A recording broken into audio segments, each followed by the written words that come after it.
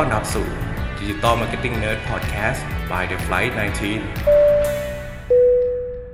สวัสดีครับขอต้อนรับสู่ Digital Marketing Nerd Podcast นะครับผมเย้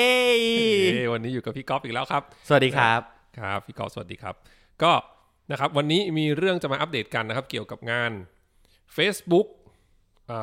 APAC Partner Summit นะฮะ2019นะครับซึ่งจัดขึ้นเมื่อวันที่22ถึง23พฤษภาคมนะฮะที่ผ่านมานี้ที่สิงคโปร์นะครับผมก็มีโอกาสได้ไปเข้าร่วมด้วยนะฮะ APAC ก็คือ Asia Pacificก็คือ Facebook จัดงานนี้ให้กับ Agency Partner แล้วก็พวกที่เป็น Marketing Platform Partner ต่างๆนะครับเอาล่ะก็เลยมีหัวข้อนะฮะมาอัปเดตกันนะครับพี่ก๊อฟจริงๆแล้วในงานนี้ก็มีหลายเซกชันนะฮะมีประมาณ20กว่าเซกชันนะครับแต่ว่าวันนี้ผมเลยสรุป3เรื่องหลักๆนะฮะที่ผมเห็นว่าในแต่ละเซกชันเนี่ยพูดถึง3เรื่องนี้นะครับเกี่ยวทั้งหมดเลยนะครับเรื่องแรกครับเรื่องของ Social Commerceถ้าพูดเรื่อง Social Commerce พี่ก๊อฟคิดถึงอะไรก็จริงๆแล้วเอาไว้ซื้อขายนั่นแหละซื้อขายผ่านแพลตฟอร์มโซเชียลมีเดียใช่ไหมฮะใช่เรื่องนี้เป็นเรื่องที่เหมือน Facebook น่าจะค่อนข้างเน้นเลยแหละเพราะว่าหลายเซกชันเลยที่พูดถึงเรื่อง Social Commerce นะครับจริงๆแล้วอย่างที่พี่ก๊อฟบอกคือในเมืองไทยมันไม่ใช่เรื่องใหม่เท่าไหร่เพราะว่าบ้านเราก็อย่างแม่ค้าออนไลน์เนาะบน IG บน Facebook ฮะกระหน่ำเหมือนที่พี่ก๊อฟบอกว่าชอบเสียเงินใน IG บ่อยๆใช่ครับแบบนั้นแหละนะครับแต่ว่าขั้นตอนในการซื้อของเนี่ยมันก็จะคือหลากหลายเช่นเห็นแคตตาล็อกเห็น Product บน Facebook หรือบน IG แล้วก็ไปคุยกันต่อที่ Inbox หรือ Line Direct Mail ใช่ Line แล้วก็จ่ายเงินโดย e-banking mobile banking แล้วก็แจ้งโอนเงินไปคอนเฟิร์มใช่ไหมแล้วก็รอรับสินค้านะแจ้งที่อยู่อะไรก็ว่าไปนะฮะผ่านการพูดคุยนะครับซึ่งจริงๆแล้วการซื้อขายแบบนี้มันมีศัพท์เรียกด้วยนะครับเขาเรียกว่า conversational commerce มันก็คือจริงๆมันคือ subset หนึ่งของ social commerce นั่นแหละนะครับแต่ว่าระดับ Facebook เวลาเขาพูดเรื่อง conversational commerce เนี่ยเขาไม่ได้หมายถึงว่าจะต้องมีแอดมินมาตอบ1 ต่อ 1นะเขาเวลาเขาพูดเนี่ยเขาพูดสเกลแบบเขาเรียกว่า at scale ก็คือตอบโต้กับคนจำนวนมากๆโดยที่ไม่ต้องใช้manpower เยอะเขาจะพูดถึงเรื่องการทำแชทบอทการทำ API ต่อกับเว็บ e-commerce ของเราซึ่งสามารถนำเสนอข้อมูลสินค้าโปรโมชั่นได้เลยทันทีที่มีคนมาสอบถามมา detect โดยคีย์เวิร์ดนู่นนี่อะไรอย่างเงี้ยฮะอันนี้คือเรื่องของ social commerce นะครับแล้วก็มีสแตทอื่นๆนะฮะที่เขามาแชร์กันนะครับมากมายเลยนะฮะเช่นประเทศไทยขายของบนโซเชียลสูงที่สุดในเอเชีย ไม่รวมจีนนะครับแล้วก็ conversational commerce เนี่ยครับเติบโตขึ้นอย่างต่อเนื่องในภูมิภาคนะครับเอเชียแปซิฟิกนะฮะโดยเฉพาะเมืองไทยเนี่ยมีมูลค่ามากถึง 4.8 บิลเลียนUS ดอลลาร์ What US ดอลลาร์ใช่นี่จากข้อมูลของ Facebook นะครับ 4.8 พันล้านเหรียญดอลลาร์เนี่ยนะใช่เยอะมากแล้วก็ใน APAC นะครับก็มีพฤติกรรมนะครับในการใช้ message นะฮะหรือส่งข้อความเนี่ยที่จะคุยกันเนี่ยนะครับพฤติกรรมเนี่ยมีมากกว่าในยุโรปแล้วก็ในอเมริกาเหนือแล้วก็พวกลาตินอเมริกาก็คือพูดง่ายๆคือเยอะที่สุดกว่าเยอะมากกว่าทุกทวีปอื่นๆเนาะแล้วก็ 53% ของผู้บริโภคนะครับที่ส่งข้อความหาแบรนด์เนี่ยระบุว่าเขาจะมีแนวโน้มที่จะซื้อของจากธุรกิจนั้นๆที่เขาส่งเมสเสจหาเนาะตอบโต้กันเป็นไงบ้างฮะ social commerce คือจริงๆแล้วก๊อฟว่ามันขึ้นอยู่กับ behavior ของคนในภูมิภาคนั้นๆด้วยเนาะคือก๊อฟรู้สึกว่าคนที่เป็นคนเอเชียอาจจะอย่างที่ว่าเนาะอยู่เป็น big family มี conversation มีนู่นนั่นนี่อะไรเงี้ยเวลาเขาจะซื้อของหรือเขาจะทำอะไรสักอย่างนึงเขาอาจจะหาเขาเรียกอะไรคนที่ไม่ใช่แค่แบบถามมาตอบไปอาจจะหาข้อมูลที่เหมือนคุยได้ข้อมูลเพิ่มเติมมากขึ้นกว่าปกติอะไรอันนี้น่าสนใจเพราะถ้าพฤติกรรมแบบเนี้ยสิ่งที่ผู้บริโภคคาดหวังในการที่จะมาแชทหรือจะมาพูดคุยกับแบรนด์เนี่ยทำให้บางธุรกิจนะฮะหรือว่าบางสินค้าบางประเภทเนี่ยไม่เหมาะกับการทำแชทบอทเพราะว่าแชทบอทมันยังไม่ฉลาดขนาดที่เรียกว่ารับรู้ถึงอารมณ์นึกออกไหมรับรู้ว่า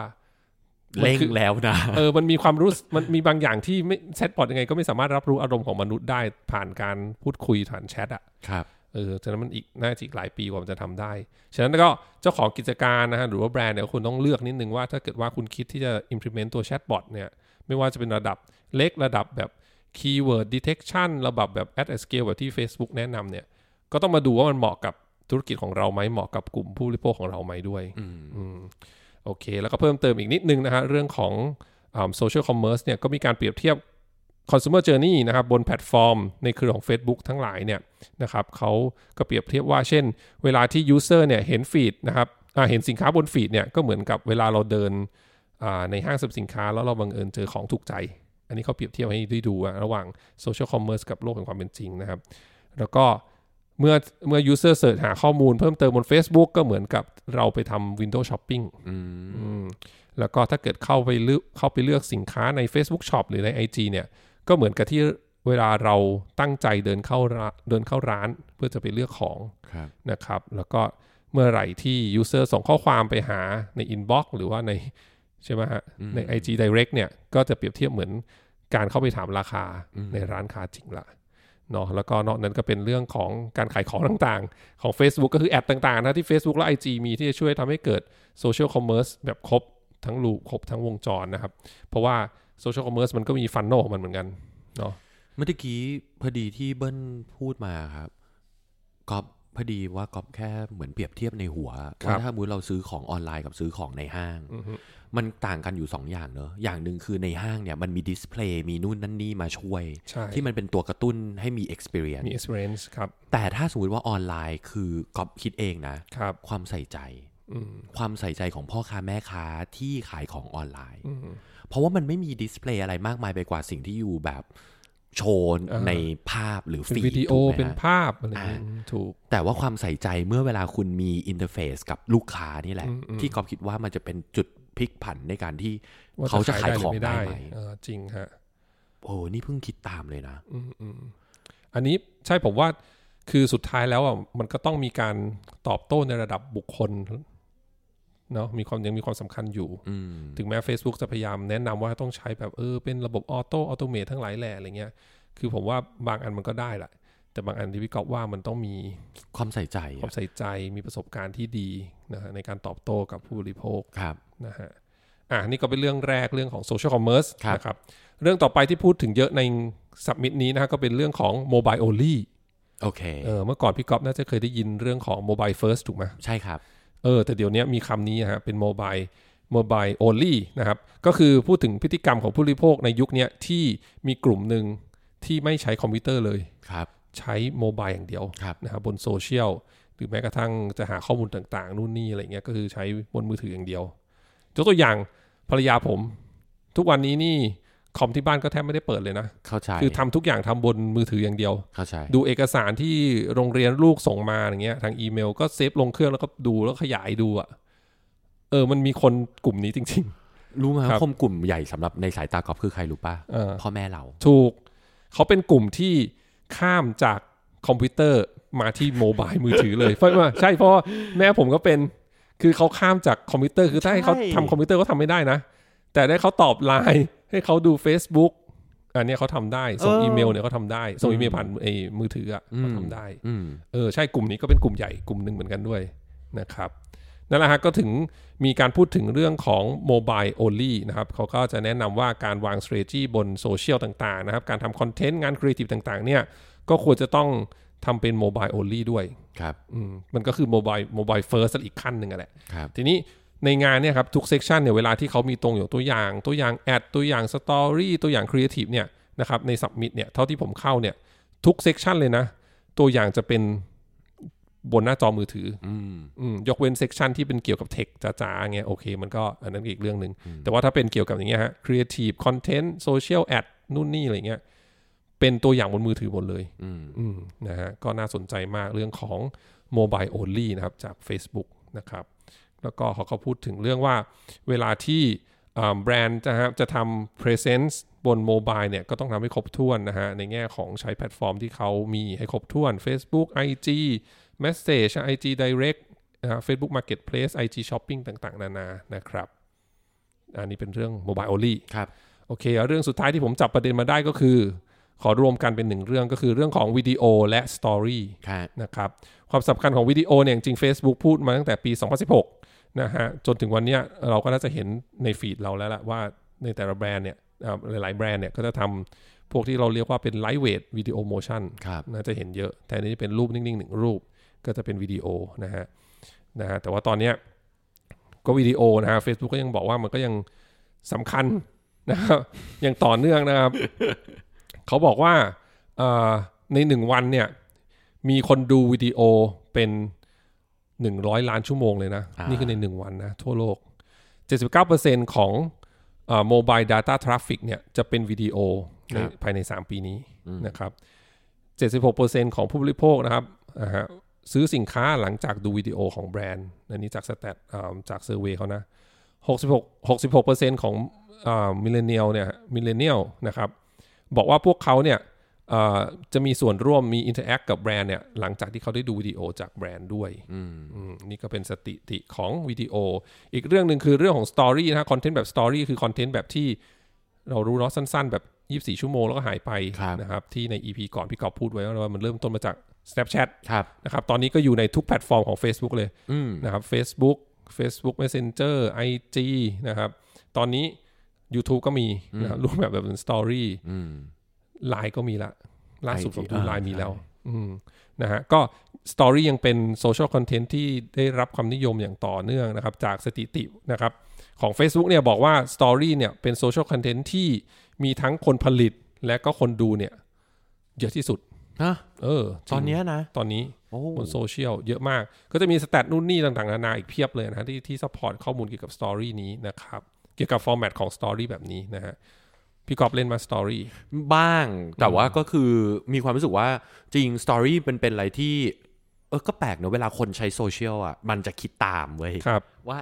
ตกลงแล้วถ้าเกิดเราจะมีลงรูปซิงเกิลโพสใน IG เราถูกป่ะถ้าในสตอรี่เราอ่ะเราจะลงเป็นรูปประมาณไหน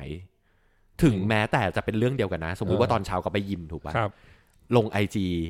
เป็นภาพนิ่งก็แบบนึงนะ IG เป็นวิดีโอก็แบบนึง